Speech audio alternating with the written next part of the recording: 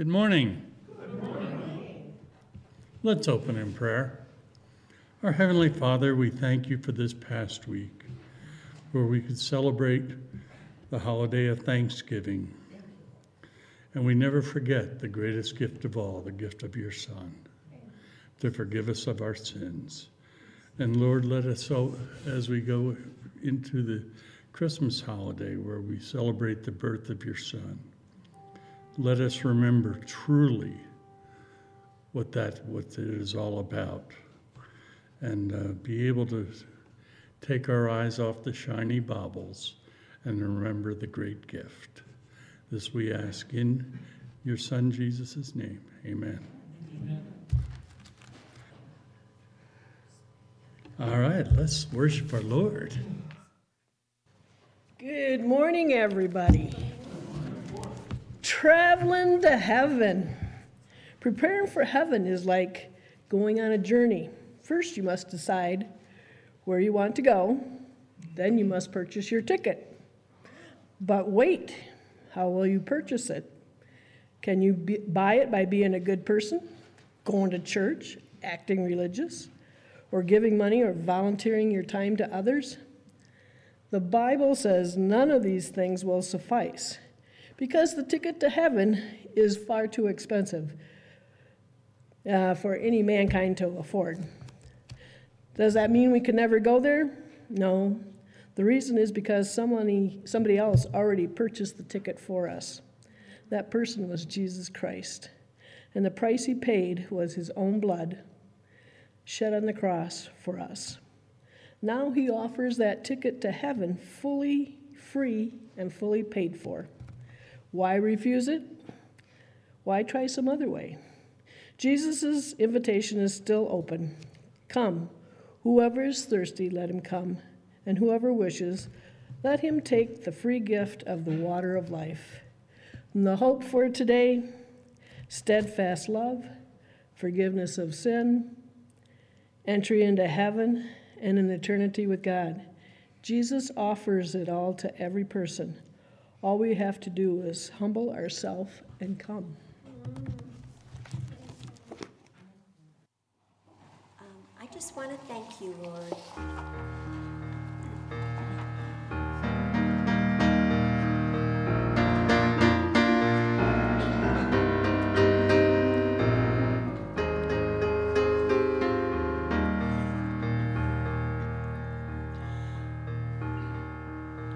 I come before you today, and there's just one thing that I want to say. Thank you, Lord. Thank you, Lord, for all you've given to me, for all the blessings that I cannot see. Thank you, Lord. Thank you,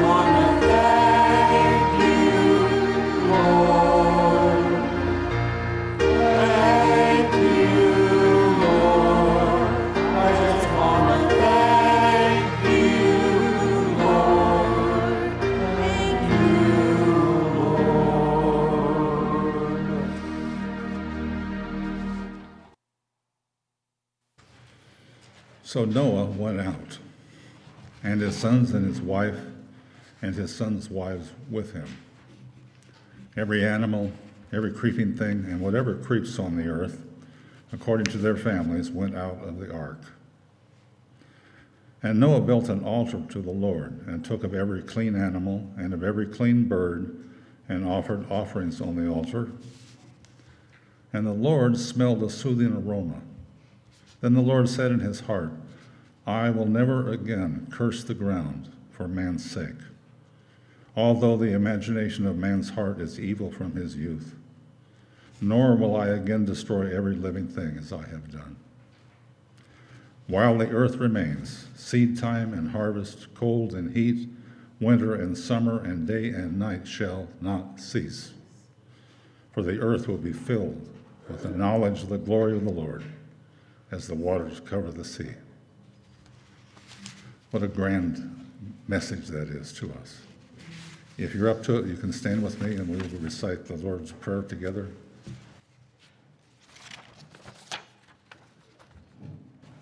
Our Father, who art in heaven, hallowed be thy name. Thy kingdom come, thy will be done, on earth as it is in heaven. Give us this day our daily bread, and forgive us our debts as we forgive our debtors. And lead us not into temptation, but deliver us from evil. For thine is the kingdom, and the power, and the glory forever.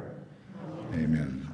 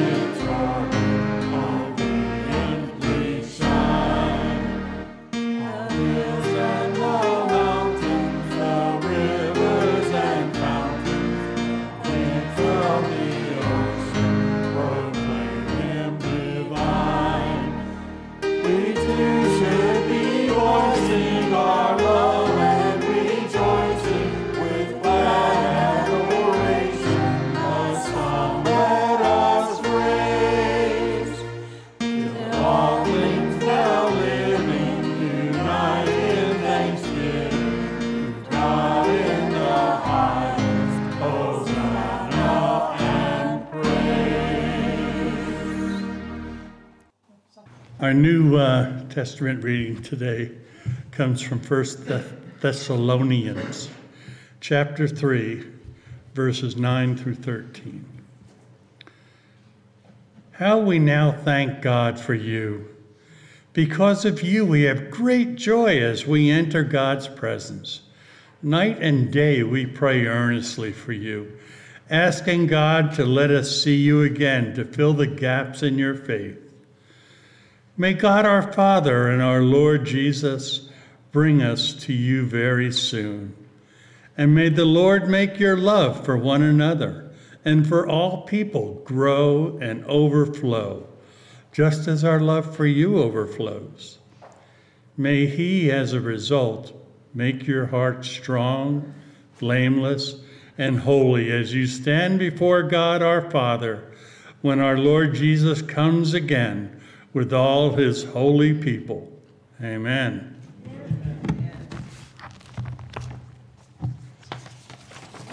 And now join us in a responsive reading.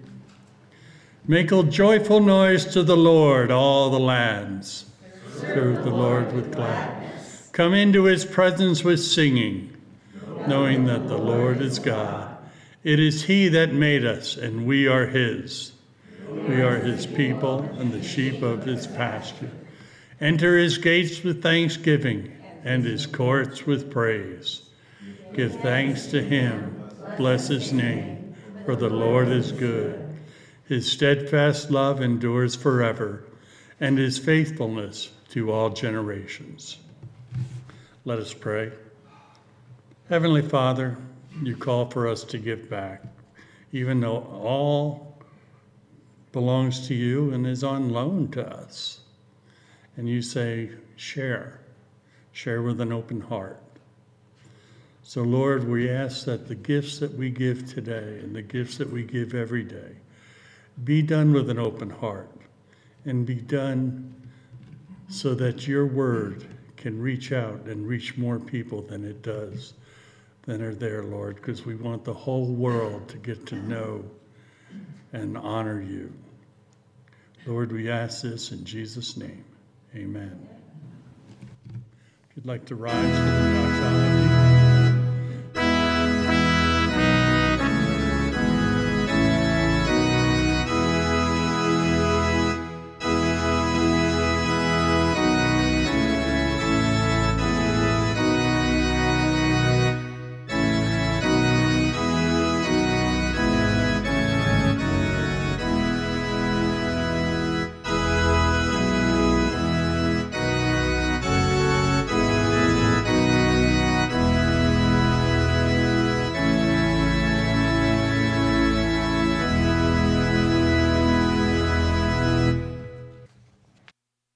Well, today we're going to continue in our series in Genesis, and we're in chapter 2, verses 18 through 25. We'll actually finish up chapter 2 today.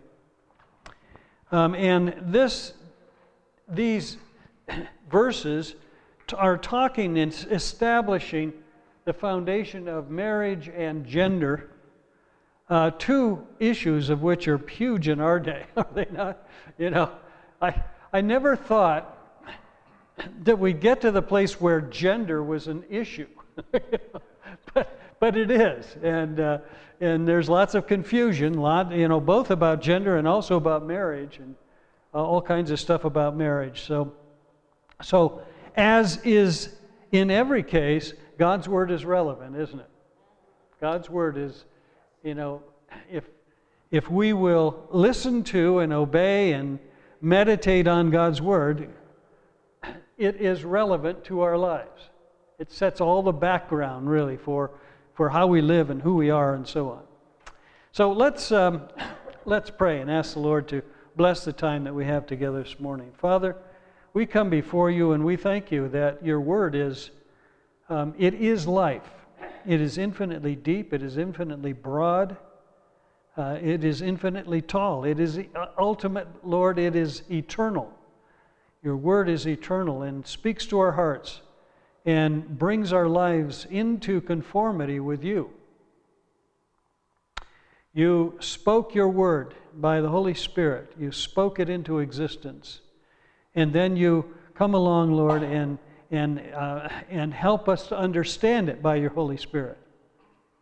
So I'm praying today that you will help us to understand your word clearly by your Holy Spirit, that your Holy Spirit will speak to us, each one of us, in areas in our lives and wrong thinking and wrong actions and wrong attitudes and so on, that your word will speak to us and bring correction, bring encouragement, bring training, so that we can become more like you. We pray in Christ's name. Amen. Caroline, I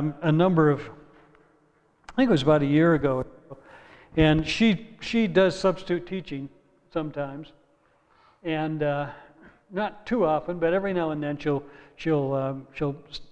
be a sub, and they really like her. And she was at lunchtime. She was out in the hall.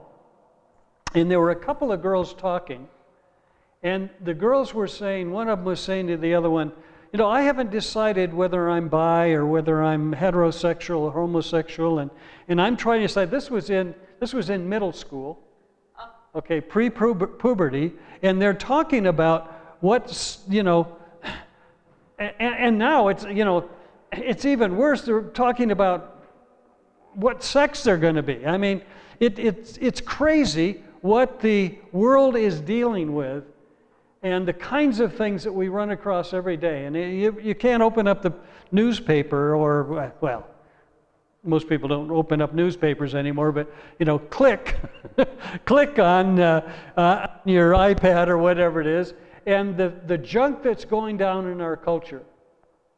And God is, both grieved, but He loves those people, and He died for them, and He wants them to come into the knowledge of the truth.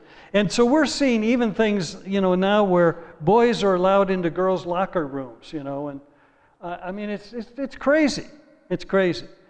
But it all goes back to the beginning, and that's what we want to talk about today, that it all goes back to the very beginning of creation. And in the creation account, God brings order out of chaos. That's what it's all about. God spoke order into the world, into existence, into the universe. God spoke order into chaos. And in gender, God brings order out of chaos. And our society is in chaos right now in every single area. The more that we depart from God's Word, the more that we, that our society, our culture, goes into chaos.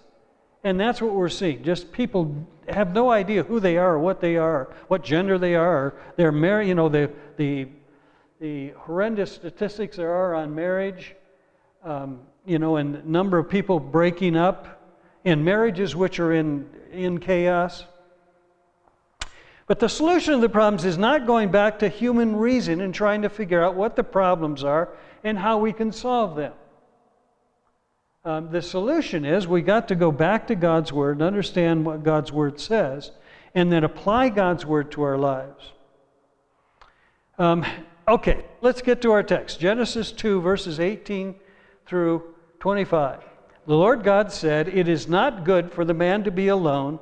I will make a helper suitable for him." Now this is going back to picking up in chapter 1, gave us kind of the broad stroke, and then this is now picking up on and giving more clarity to what was said in chapter 1. Now the Lord God had formed out of the ground all the beasts of the field and all the birds of the air. He brought them to the man to see what he would name them. And whatever the man called each living creature, that was its name. So the man gave names to all the livestock, the birds of the air, and all the beasts of the field. But for Adam, no suitable helper was found. So the Lord God caused the man to fall into a deep sleep, and while he was sleeping, he took one of the man's ribs and closed up the place with flesh. Then the Lord God made a woman from the rib he had taken out of the man, and he brought her to the man. The man said, "This is now bone of my bones and flesh of my flesh. She shall be called woman, for she was taken out of man. For this reason, a man will leave his father and mother and be united to his wife, and they will become one flesh. The man and his wife were both naked, and they felt no shame." So the first thing that we see in this is that God put Adam in to name the animals. And remember, we talked about a number of weeks ago that that man was put on earth to have dominion over the earth, to rule over the earth. And we are the highest of creation, and we are to rule over the earth. It says in chapter 1, verse 26, "Let us make man in our image, in our likeness, and let them rule over the fish of the sea, and the birds of the air, over the livestock, over the earth, and all the creatures that move along the ground." So we are put into a position on this earth and in this universe to bring order and to rule it. And when we name something, as it says in these verses, we have authority over it. Okay? God gave us dominion over the earth. We have authority over the earth. Sometimes that's good and sometimes that's bad. But notice the cooperation between man and God. God created and then gave God dominion over the earth. when we name something, we also give it definition. Adam was defining all the animals. Whatever Adam named the animals, that was its name. But Adam, and I think this is really interesting, I didn't really see this until I was doing research on this, that Adam was to give names to all the animals, but not individually. You know, a lion come up and he said, well, you know, you look like George. I'll call you George, you know. And then a female lion comes up and, you know, I'll call you Gertrude. You know, it wasn't that way. Adam named species. But that's interesting. God named species of animals, but when Eve came along, Adam named Eve. And he named his sons. And that's the difference. Man has that special place because he told Adam, name the species, but when we come to human beings, you give it a name, an individual name. Mark Twain had a joke about Adam coming home from naming all the animals. Eve looked at an elephant and said, what did you name that big animal? Adam said, I called it an elephant. So Eve asked, well, why did you call it an elephant? And he answered, because it looked like an elephant. Mark Twain, I loved Mark Twain. He's quite a guy. So when we name something, we give it a definition. We define what it is and how it functions and so on. But we also take responsibility for it. So as Adam is naming the animals, one by, species by species, he was taking responsibility for it. And we have, I believe, as Christians, we have a responsibility, mankind has a responsibility over the earth to use it wisely. And it's just my own personal opinion. I think that we as Christians should be the best environmentalists that there are. I'm not, going along with a lot of the environmental political stuff is kind of silly, but we should, as God's people, we have been given dominion to use responsibly what God has given to us. So we're to take good care of it. And we take care of it not because we worship the earth, some people worship the earth, but because we worship God who created the earth. And we do it as His steward, as one entrusted by God to take care of what He has given to us. And the last thing is we'll give an account for how we've used the creation.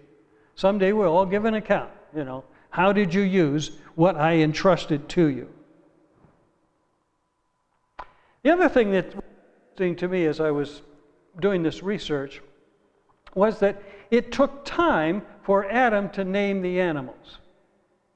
And sometimes you read the text and you think, well, in the morning, Adam named the animals, and then Eve was created, and but it took time.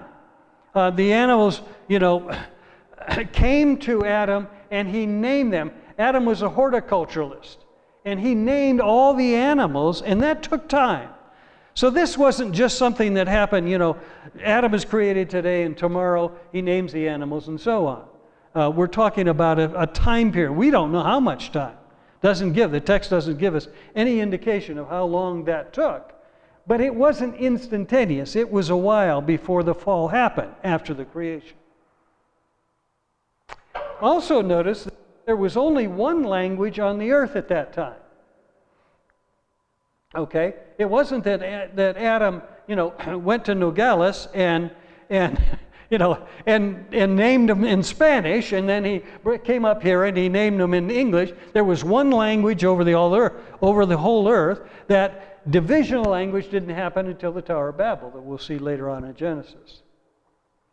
So one name for all, every species. But then it says that that God created the woman. Verse 18. The Lord God said, "It is not good for the man to be alone." Now, up to that time, God had said, "It is good." At each of the days, He said, "And it is good." God said it was good. But for the first time, God says, "It is not good It's not good for man to be alone. I'll make a helper suitable for him. But for Adam, no suitable helper was found. So, in verse 21, the Lord God caused the man to fall into a deep sleep, and while he was sleeping, he took one of the man's ribs and closed up the place with flesh. Then the Lord God made a woman from the rib he had taken out of the man, and he brought her to the man. The man said, "This is now bone of my bones and flesh of my flesh. She shall be called woman, for she was taken out of man." Interesting, in the Hebrew, the word for man here is ish, for male. Okay? And then the word for woman is isha. And it's just an ending on that ish, isha. And so it's, so even in the Hebrew, looking at the Hebrew, you can see the one comes out of the other. It's just an ending on ish. And also we see in this, when God brings Eve to Adam, Adam goes into poetry, and these verses are in poetry, and Adam just in ecstasy says, "Wow, this is incredible what you brought to me." He finally met somebody who was equal and fully his match. Only in this way will the man's loneliness truly be assuaged. I mean, who wants to sit around talking to aardvarks? Adam looked and there was nothing, none of the animals that went through, and by the time it was all done, he said, "Boy, I just haven't found anything that really fills that loneliness." And so, one of the primary purposes then of these two sexes is to cure loneliness. God brought us somebody who would complement who we are. He knows our needs, doesn't he? And then there's the word, interesting word, that is translated various ways, where it says that a helper suitable for him. And the word in the Hebrew means a helper or a companion or a helper comparable to them. These are different ways that it's translated. A helper fit for him, a helper correspondent to him, a helper suited to his needs. The idea is that there is a complement. God brought a complement to male, which is female, and the two of them complement one another. Man is complete with his wife. And notice that God created man, a generic, male and female. Adam was not complete without Eve, but in this account in chapter 1, God did not specify how or when the female was created. Chapter 2 spells out the specifics. God created the man first, then the female was created out of the man. Matthew said this. He said that the woman was created for the man. It said, not out of his head to top him, nor out of his feet to be trampled upon by him, but out of his side to be equal with him, under his arm to be protected, and near his heart to be beloved. Isn't that a beautiful? Let me read that again. It's really pretty. The woman was not made out of his head to top him. Okay, woman is not supposed to dominate the man, not out of his seat to be trampled upon by him. Nor is the woman created to be trampled upon by man, but out of his side to be equal with him, under his arm to be protected. So that we protect, that part of maleness is protecting femaleness. That doesn't sound too good. But anyway, you know what I mean. And near his heart to be beloved. Okay? So that there's love. And you go to Ephesians 5 and it's all about husbands, love your wives, and so on. So there were not two beginnings to the human race, one in Adam and one in Eve. There was one beginning of the human race in Adam. So let's go back then and talk about gender and gender roles. Because that's a big issue today, isn't it? what is going on. And today, a lot of what's been going on in our culture is trying to eliminate the differences between men and women. Isn't that right? I mean, like right now, where women, men who identify as women can compete in women's sports. Okay, well, they're winning, obviously winning, because they're made differently than the woman, and so they're dominating in those sports. But our culture says there are no differences. We as Christians, we say, yeah, there are differences. There are a lot of differences. And the problem with many in our culture is that they don't realize that gender and gender roles go back to creation. God's the one who established differences.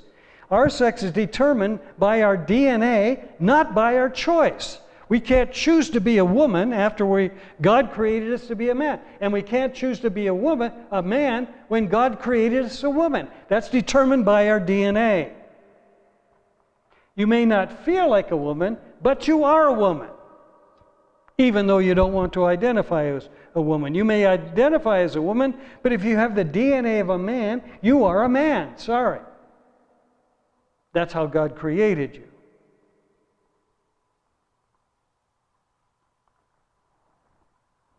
There's a quote here, and I want to read it to you. I thought, this is an older quote, but it's just so good that I wanted to read it to you.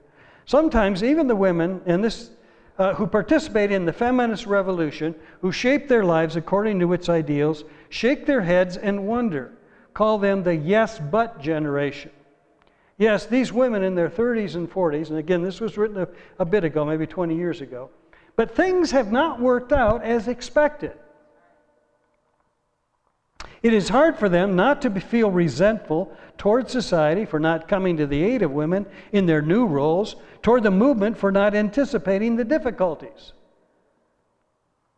We were promised that we could do it all and we would be as successful as men. Okay, and this is talking about women in the workplace competing with men on an equal basis. Says Carolyn Logalbo Goodfried, 39, a mother of a 5-year-old, who manages more than $300 million worth of accounts for Kraft General Foods in Rye Brook, New York. But the trade-offs, and this is her quoting her again, but the trade-offs and sacrifices a woman has to make are far greater than a man's. Legabo once met Gloria Steinem, who kicked off the feminist movement, at an awards dinner and demanded to know, why didn't you tell us that it was going to be like this? The matriarch of Ms. Magazine answered with admirable candor, well, we didn't know. Thought that was interesting. We didn't know. If we read our Bible, we know. Men and women are different. That's okay, we complement each other, but we're different. Hallelujah, we're different. And it all goes back to the creation account. The question of gender identity is really a question of the authority of Scripture.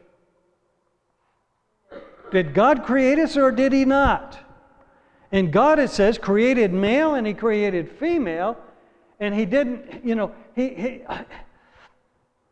I won't go on.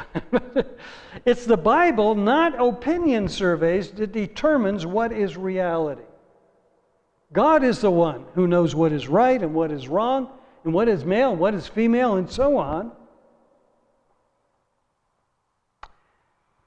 And so we as Christians, we say, yes, there are differences between male and female. Let's not try to make them the same. Let's celebrate the difference. Let me give you some examples. Men have 50% more muscle, particularly in the upper body. They have larger branching bronchi and 50% greater lung capacity. Women have more stored and circulating white blood cells. The male digestive system functions at a higher pace. But women have a more acute sense of hearing, smell, and taste, a finer discrimination of color, can tolerate brighter lights and see better in dim light. They can better read the emotional content of faces such as anger, sadness, or fear. They have an advantage in social interaction. They have higher levels of estrogen. So, for example, this is an example here. If a male and female were both interviewing a potential new employee, the male might become very focused and engrossed in this line of questioning and the accuracy or clarity of responses. Okay, I can identify. That would be me. Okay? Well, a female would not only process the conversation, but also the mannerisms, facial expressions, facial color, dress, hygiene, and many other cues to personality and temperament. So, we found that in with us. We will both meet somebody, and Caroline will say, watch out for him. And I'll go, oh, wait a minute, he's a great guy. We had a great conversation. I really like him. And she'd say, okay, but just watch out. And not always, but most of the time she's right. There have been a lot of exceptions, but there have been, but why? Because she's looking at all kinds of cues that I'm not even close to it. I don't see those things at all. So male, usually more single-minded, focused, less distractible, perhaps less socially aware. And I put myself in that category. I'm less socially aware than Caroline is. That's okay. That's all right. Men are generally appear to be more aggressive, dominant, assertive, and seekers of control. They have a higher level of testosterone. So, what we're saying is there are some very clear biological differences, both in the physique and also in the physiology and neurology and all kinds of different areas. We're male and female, and rather than male trying to be female and female trying to be male, let's rejoice in the differences. Praise God that they're male and female. We complement each other, and we thank God for it. Now, among Christians, there's two different Christian views. And I won't go into this in great depth, but I just want to call your attention to it. And Galatians 3:28, there's neither Jew nor Greek, slave nor free, male nor female, for you are all one in Christ Jesus. So there are those who are what we would call the more egalitarian role, that believe that men and women have equal roles, both in the home and also in the church. Now remember, these are Christian views. So both are ascribed to the inerrancy of Scripture, but some say that women and men have equal roles in the church. So you see churches where, they do not have women elders, and so on. So it refers to a biblically based, and this is the definition then of egalitarian, it refers to a biblically based belief that gender, in and of itself, neither privileges nor curtails a believer's gifting or calling to any ministry in the whole church or the home. Okay? So there's egalitarian roles. It does not imply that women and men are identical or undifferentiated, but affirms, because that's where the culture would go, but that's not where we as Christians go, but affirms that God designated men and women to complement and benefit one another. Okay, so that's one view. Again, Christian view. The other is what we would call a more traditional or complementarian view. Complementarianism. The opposing view is complementarianism, a view that holds that differing, often non-overlapping roles between men and women manifested in marriage, church leadership, and elsewhere are biblically required. Complementarianism is a belief that men were created for the headship role and women were created for the support role. So they go back a lot to this creation account and say that Eve came out of Adam as a helper, and therefore that man is to have headship in the home and in the church. So there's a hierarchy of leadership. Men were called to lead. Okay, now, all of us are going to have kind of a variation of those. And again, both of those are Christian worldviews, but there is, in the church, there are differences in terms of how we view this relationship between male and female in the church and in the home. Now, where do I stand? Well, I go back to gender, and gender roles go back to creation, okay? So I don't stand with, with our culture in that sense, that we can just decide. We already talked about that. And that male and female are both equal in God's eyes. Both will give an account to God. Both are to grow spiritually and become like Christ. But there are great physical and physiological differences. I'm thankful to be a man, and I married a woman. Okay. And I'm thankful for those differences that there are. And I praise God for those differences. Men are stronger, and we are stronger. We are stronger physically, but we are also stronger together as male and female because we complement one another.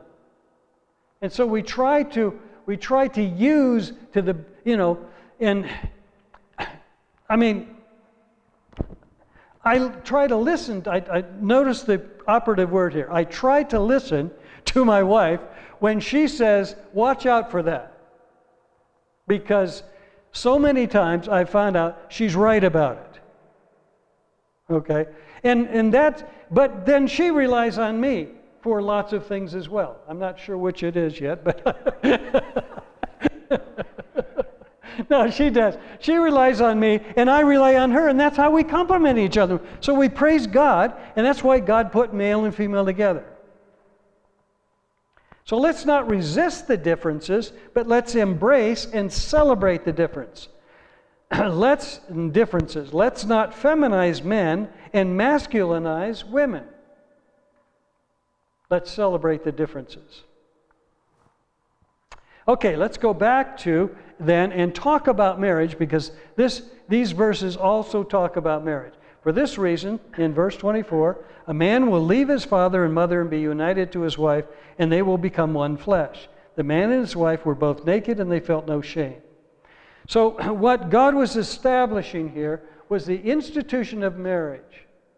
Now, it's interesting to me that, when you look at these verses, it almost seems out of context. Okay? I mean, God just created Eve out of Adam's side, so they never got married. In the sense that we think of marriage, and it says that for this reason a man will leave his father and mother. Neither one of them left their father and mother. Adam was created by God, and then Eve created, out of Adam's side. So neither one of them had a father and mother. So why put that in there? But what it does is it goes back to the very creation of Adam and Eve, and says that marriage is based upon the original creation. So God established marriage right from the beginning. The creation of man, God put marriage in. And as soon as God created Eve, He established the institution of marriage. So marriage was God's idea, and His idea from the very beginning of time when He created man. And every marriage goes back to, and a lot of marriage ceremonies, they go back to these verses, that God is the foundation of marriage. He established it. It is given by Him. And they were one flesh. There was a covenant between them. They became related to each other, like a brother and sister. Isn't that interesting? I mean, God made them one flesh. And I've been with lots of people in counsel couples and so on. And when there's a divorce, there's an incredible tearing that takes place. And somebody gets, really, both of them get really hurt. Why? Because there's a tearing of flesh. Man and woman together and living together and sharing their lives together, and all of a sudden it's ripped apart. We are one flesh. And as that new one flesh, we form a new family. And Paul points back to the creation narrative to illustrate how the man is to cleave to his wife, that the two become one flesh and they become like Christ in the church, in Ephesians chapter 5. And I'm going to read this to you here. Ephesians 5, beginning verse 21. Submit to one another out of reverence for Christ. Wives, submit to your husbands as to the Lord. For the husband is the head of the wife, as Christ is the head of the church, his body, of which he is a Savior. Now, as the church submits to Christ, so also wives should submit to their husbands in everything. Husbands, love your wives just as Christ loved the church and gave himself up for her, to make her holy, cleansing her by the washing with water through the word, and to present her to himself as a radiant church without stain or wrinkle or any other blemish, but holy and blameless. So God, likens marriage to Christ and the church. In the same way, husbands ought to love their wives as their own bodies. He who loves his wife loves himself. If we're one flesh, when we love our wives, we are actually loving our own flesh. He who loves his wife loves himself. After all, no one ever hated his own body, but he feeds and cares for it, just as Christ does the church, for we are members of his body. And then Paul quotes and goes right back to this creation account and says, for this reason a man will leave his father and mother and be united to his wife, and the two will become one flesh. Exact quote taken out of Genesis. This is a profound mystery, but I am talking about Christ and the church. However, each one of you must also love his wife as he loves himself, and the wife must respect her husband. And so God intended for marriage to be satisfying. He intended for marriage to be two people who come together and complement each other. And we are better together than we are separate. Proverbs 5:18, may your fountain be blessed, and may you rejoice in the wife of your youth. A loving doe, a graceful deer, may her breast satisfy you always. May you ever be captivated by her love. So right from the beginning, God includes this, love into the equation. Husbands, love your wives. Now that was out of Ephesians, but the Ephesians passage goes back to the creation passage. So in a one-flesh relationship is committed love, respect, a marriage commitment, fidelity, and the pursuit of true intimacy. So becoming one flesh, then, we become completely one with body, soul, and spirit, yet there's two people, but yet we are one flesh. So marriage, then, is meant to be a covenant made with God and another person. Made before God and with another person. For Christians, marriage is never simply a social institution or a civil contract. It is a sacred union formed by God. Divorce may occur, but it's not God's intent. The exception clause but the idea is marriage is sacred and permanent. Matthew 19. Some Pharisees came to Jesus to test him. They said, is it lawful for a man to divorce his wife for any and every reason? Haven't you read, he replied, that at the beginning the Creator made them male and female and said, for this reason a man will leave his father and mother and be united to his wife, and the two will become one flesh. Right out of the Genesis account that we just read. So they are no longer two, but one. Therefore, what God has joined together, let man not separate. So, in marriage then, we leave father and mother, and we cleave to our wife. Now, I put up here, I think, go back a couple. Can you do that? Okay, go back two more. Okay, and this is, guess who this is? Yeah. Yeah, this is the two of us. A little bit different, a little skinnier back in those days. but marriage is never simply a social contract, civil union. It's a sacred union formed by God. That is, actually, we had, in our wedding ceremony, we got all done with the wedding ceremony, and Caroline's dad said that he would be the photographer. We said, that's great, we save money and so on. Well, after the ceremony is all over, Caroline's dad comes to us and said, I forgot to load the film. So this is the only, this is the only picture we have of our wedding. Anyway, but the reason I put this up here is, guess where we were married? Cleveland. So when it says that, I always think of it when it says we will leave our mother and father and cleave to our wives. That's the reason that we've stayed together 54 years now, because we were married in Cleveland.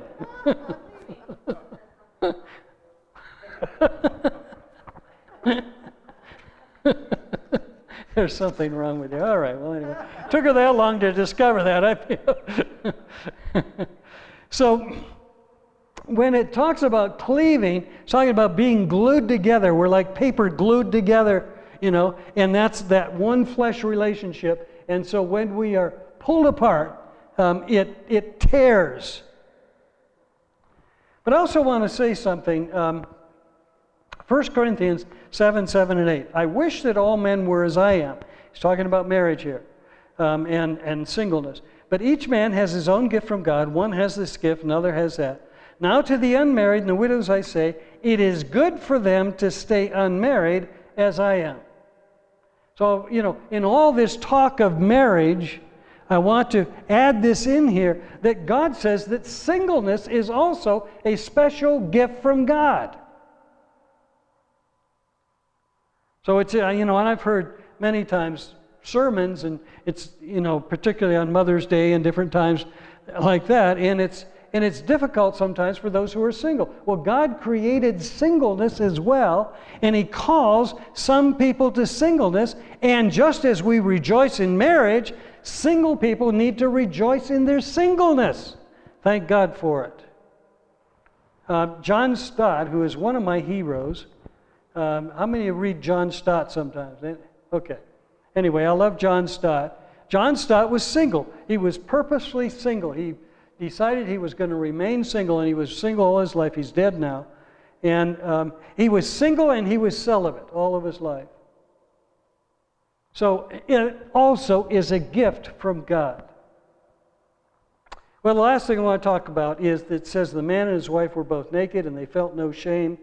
And so part of what we celebrate is that they had no shame.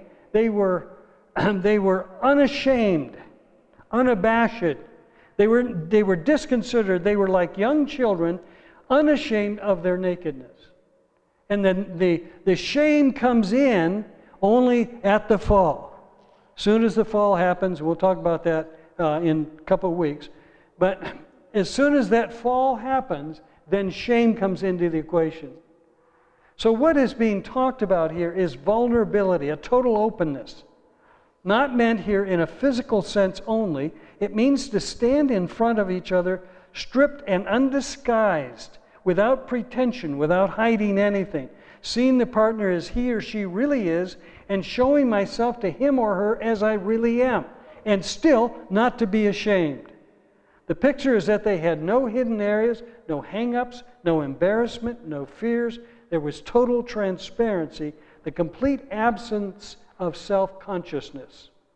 This gave them unrestrained freedom emotionally as well as physically, inwardly and outwardly. I like that description. That's what marriage is meant to be. Unashamed emotionally, unrestrained freedom with each other. No hidden areas, a total openness and vulnerability with one another. Well, in conclusion then, God established male and female, and He established the institution of marriage. Let's celebrate the differences between male and female, and let's speak some sanity into the narrative that forms much of the culture in which we live today. I mean, it's insane out there what people believe and what they're getting their heads around. And we in the church, then we are to speak sanity into that. Both speak it and also demonstrate it. And demonstrate what a good marriage is. And what it means to complement one another. And what a man is supposed to be and what a woman is supposed to be. And so, as the French would say, vive la différence. Let's celebrate marriage.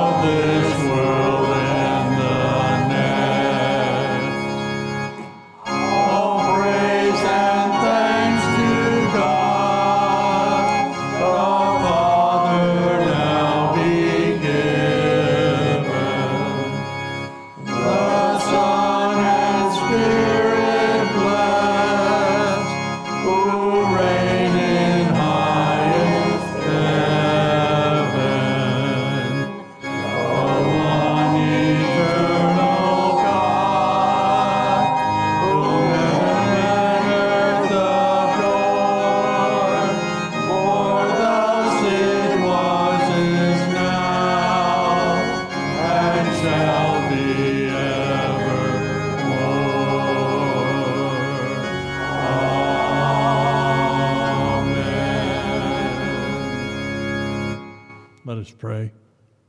Our Heavenly Father, thank you for both men and women and for the children that they can produce. And Lord, for the ability to know and have your guidance, Lord, so we know what you want, what you expect from each. And Lord, we thank you for the diversity that you give us. We thank you for those animals, and even for Adam naming him Aardvark. That, as Frank was saying, I was wondering, I said, why didn't he use Latin like we do now for naming these animals? But Lord, we thank you for all that you give. We thank you for all that you do. And at some point, as you spoke order into chaos, may we find that again. This we ask you in Jesus' holy and precious name. Amen. God be with us till we meet again. By his counsels God uphold you, with his sheep securely fold you. God be with us till we meet again. Go in peace.